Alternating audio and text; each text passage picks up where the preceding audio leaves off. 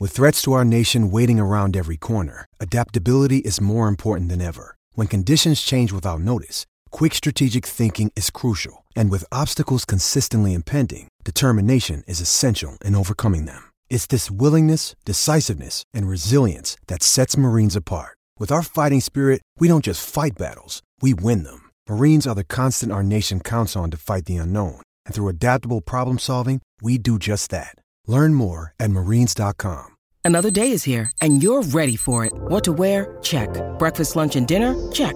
Planning for what's next and how to save for it? That's where Bank of America can help. For your financial to-dos, Bank of America has experts ready to help get you closer to your goals. Get started at one of our local financial centers or 24/7 in our mobile banking app. Find a location near you at bankofamerica.com/talktous. What would you like the power to do? Mobile banking requires downloading the app and is only available for select devices. Message and data rates may apply. Bank of America N.A., member FDIC.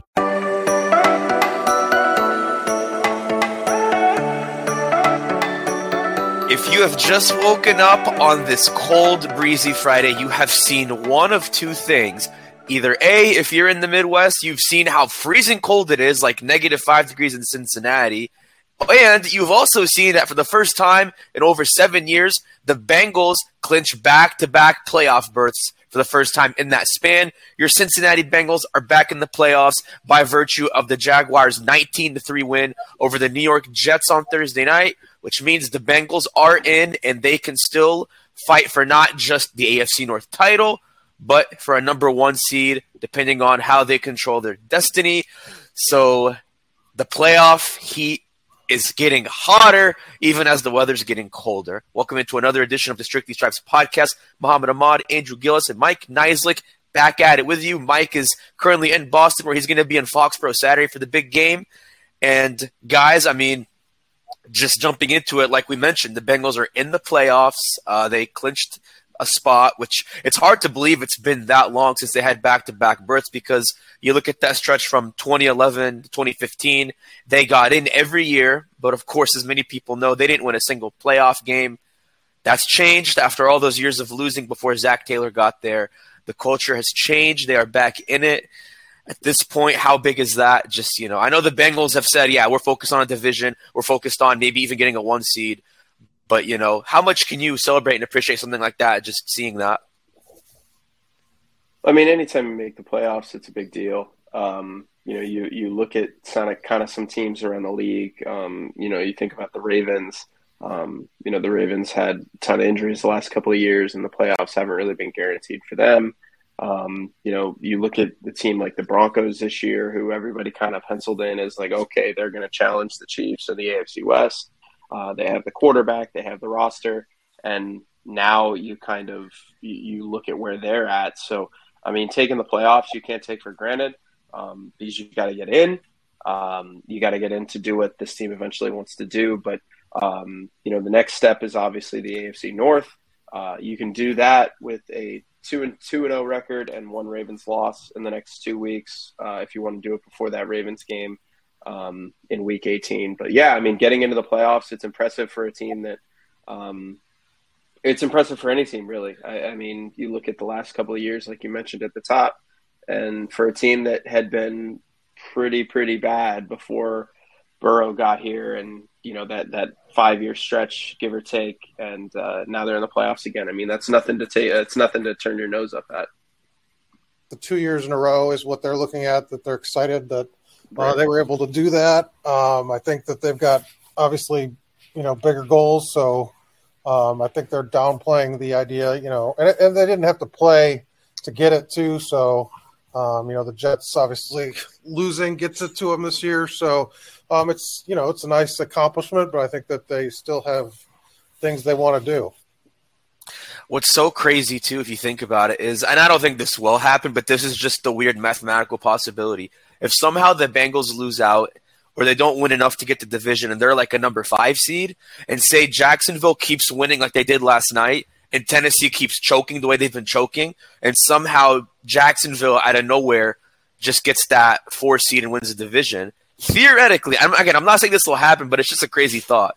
The Bengals could go to Jacksonville for a playoff game, which I don't think will happen, but I thought about it, and I was like, assuming the Bengals don't win out or don't get the division or don't get the 1 or 2 seed, like that could be one of those possibilities. Of course, that's contingent on a lot of things, including a big choke job from the Titans, which I'm going to tell you right now, the way things have been going for them, don't be shocked at that. But, the focus right now for the Bengals isn't even specifically winning the North. It's specifically beating New England. They know it's not going to be easy playing at Gillette Stadium, which, like I said, it's pretty freezing cold in Cincinnati. I don't know how cold it's going to be in Boston, Foxborough, but Mike, I'm sure you brought multiple layers up there. It's going to be a cold, crazy environment. New England is 7-7. Their backs are going to be more than against the wall because at this point, a loss pretty much either ruins or kills their playoff hopes. So you already know they're going to give it all they got. So that's why I think it's going to be an exciting, freezing, chilly, cold game that Andrew and I will be watching from afar. But just prediction-wise, I think I'm just going to kind of kick off my prediction here because I kind of put some thought into it. On the podcast earlier, I think it was with you, Mike, I said that neither team is going to score more than 16, and whoever gets to 16 is essentially going to be your winner. And on that note, I think the Bengals are going to win this game 16-6. I don't think the Bengals go too crazy on offense. I still think the Patriots have a top 5, top 6 defense for a reason, especially with that pass rush with Matthew Judon and Josh Uche. I think that's, really solid. Devin McCourty's not bad.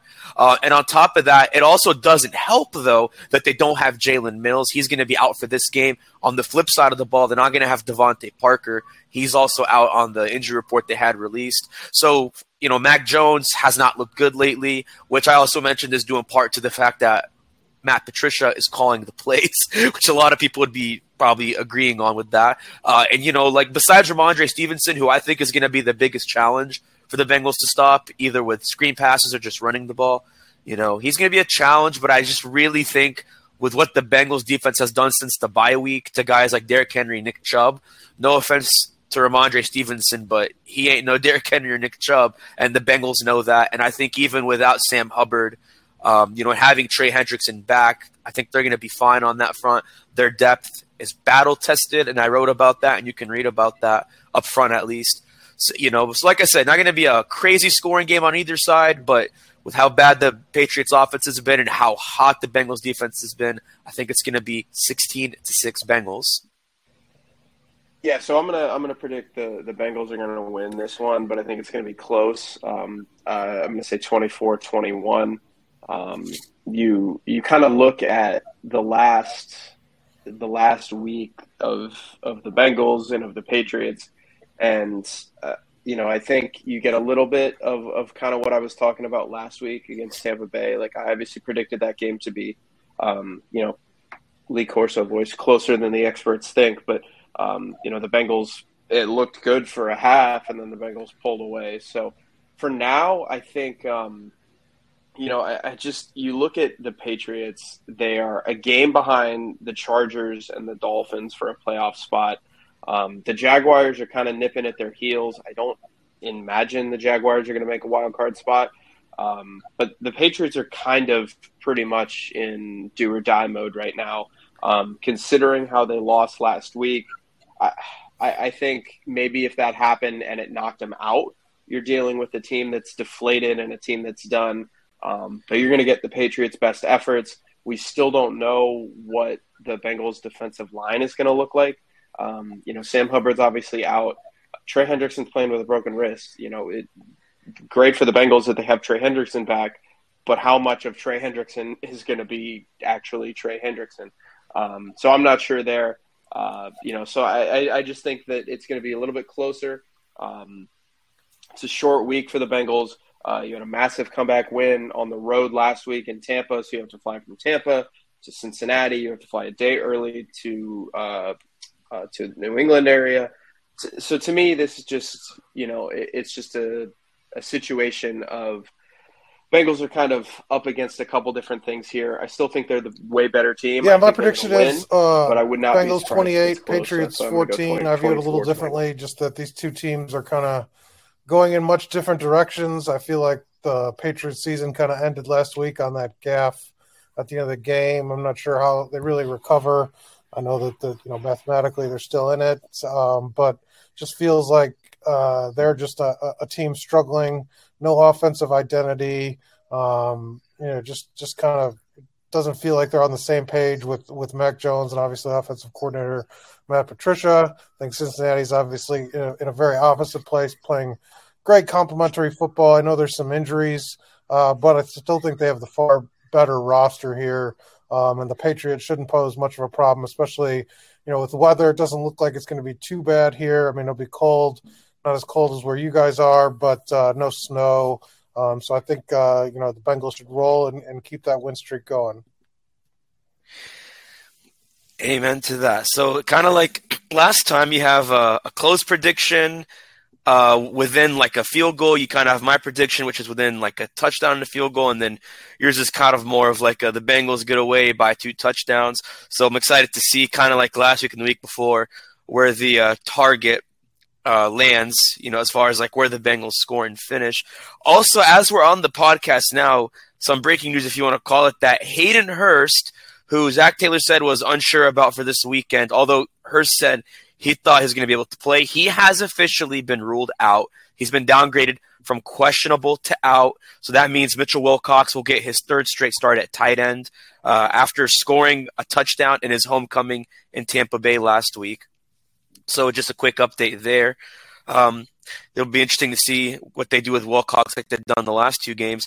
But as far as prop bets go, Mike, I kind of want you to start because I have a feeling you have a very interesting prop bet just because, I don't know, I guess I'm just a psychic. I feel like you have something good you want to say. Lay it out there for us.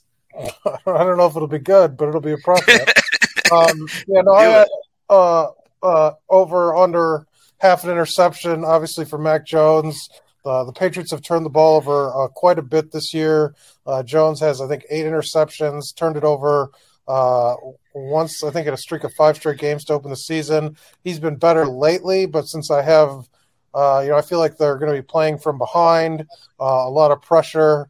Obviously, with this being a must-win game, that they'll make some mistakes. And, the Bengals defense has talked about this. The turnovers sort of tend to stack, and momentum is a real thing with that. Once you get one, you can kind of build on them. They had 4, obviously, season high last week takeaways. So I feel like they'll get at least one interception on Mac Jones, and that'd make for a good prop bet to fill out maybe a parlay because it's at minus 130. So good luck, everybody. And closing in on it being legal in Ohio. So a couple more days here.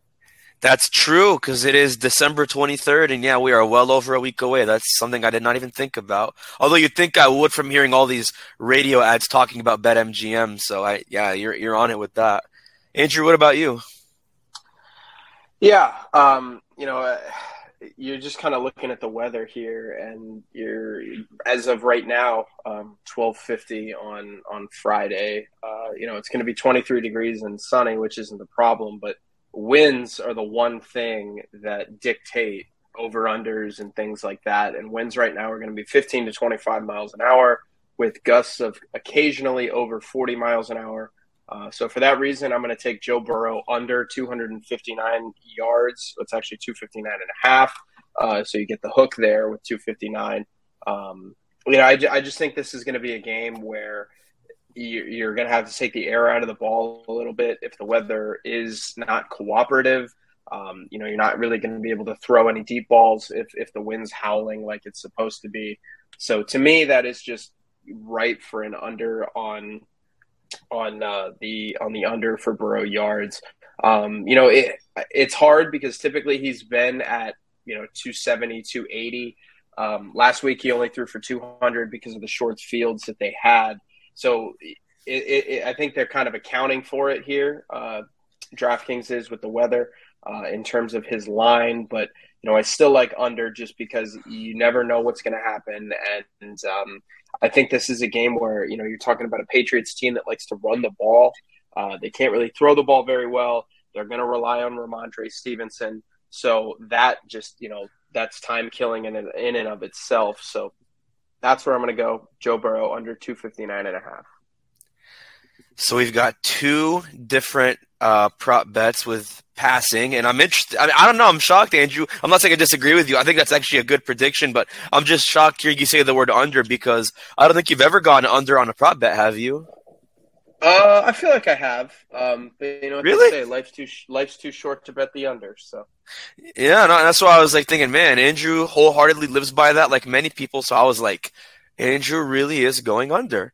Well, in light of those two prop bets, I'm going to do a uh, receiving, rushing prep.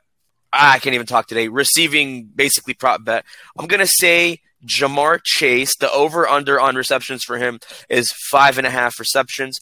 I think he goes over that. I think that's a literally and figuratively safe bet. I mean, if you look at Jamar's number this year, I mean, the last time he had less than 5 catches in a game, I mean, you got to go way back to basically, I don't, yeah, but you have to go back to that Miami game when they went to T. Higgins and, he only had, I don't want to say only had 4 catches for 81 yards, but he's only had fewer than 5.5 catches in just that game. And then against the Cowboys, he had 5 catches.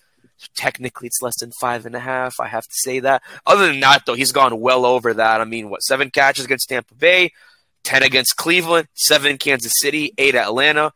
This is before and after, of course, his hip injury. So, yeah, I mean, it's just I don't see a situation where, yeah, even if you do go to T. Higgins a lot in this game, if you really get Tyler Boyd some movement, and I see there's even, like, if you want to just know, for Tyler Boyd, it's 3.5 receptions over under. I think he meets that too, but specifically focusing on Jamar Chase, if you just look at the way he's been right before his injury, since his injury, the way he's been Mr. Reliable, even when there was no Tyler Boyd and T. Higgins against the Browns, I think it's a safe bet to say Jamar Chase over 5.5 receptions. And of course, we haven't done this in a while, but we got to do a little Flashback Friday. So just to kind of wrap up the podcast, I guess with the cold weather, the freezing front, I have to ask you guys, I don't know, I know, Mike, this might be crazy for you because you're from Chicago, but what is the craziest snowstorm you've dealt with and why?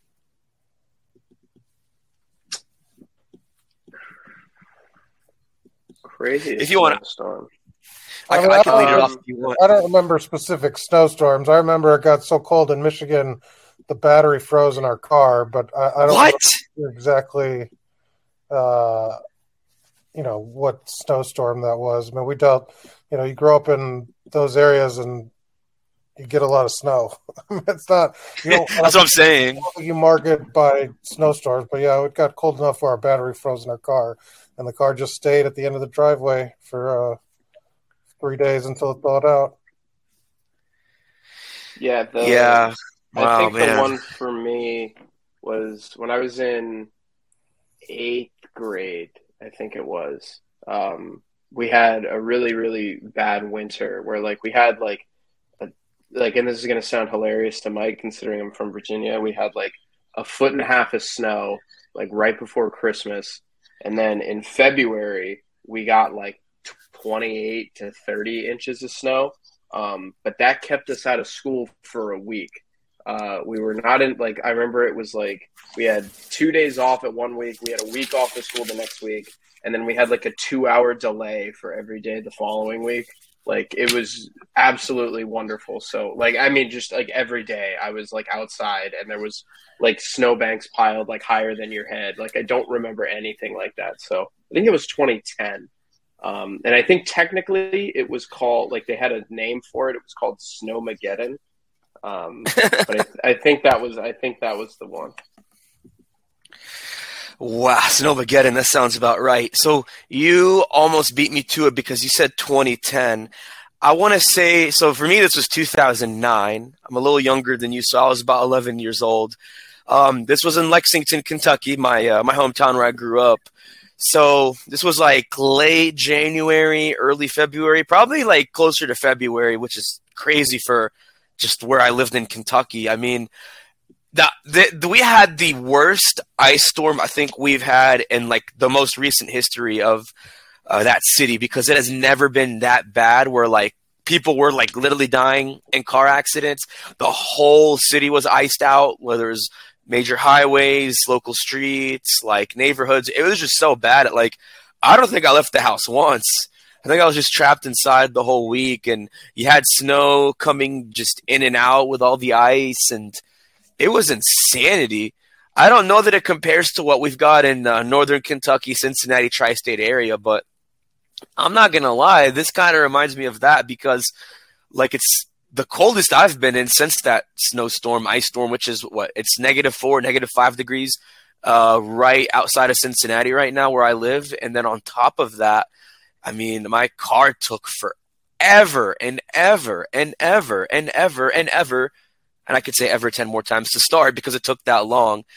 So this actually, and that's why I had to ask the question, is because like what we're going through right now reminds me so much of 2009. So some very interesting perspective from you guys there. Just some final details to wrap up here real quick. So we mentioned, again, Hayden Hurst, who was questionable entering Saturday's game, has been declared out with the calf injury he sustained against the Browns. That means more Mitchell Wilcox this weekend. Jalen Davis, that's someone that Zach Taylor said will be a game-time decision. He has a thumb injury as he's questionable. Cam Taylor-Britt is questionable too, but Taylor said in his own words that he'll be good to go. Taylor-Britt expressed being ready to go.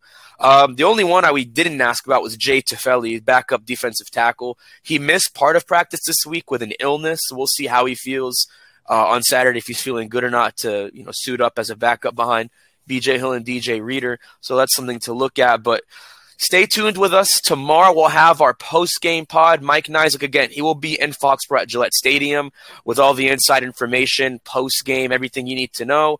Andrew Gillis and I will be back in our comfortable little homes watching the game, as many of you all will be doing.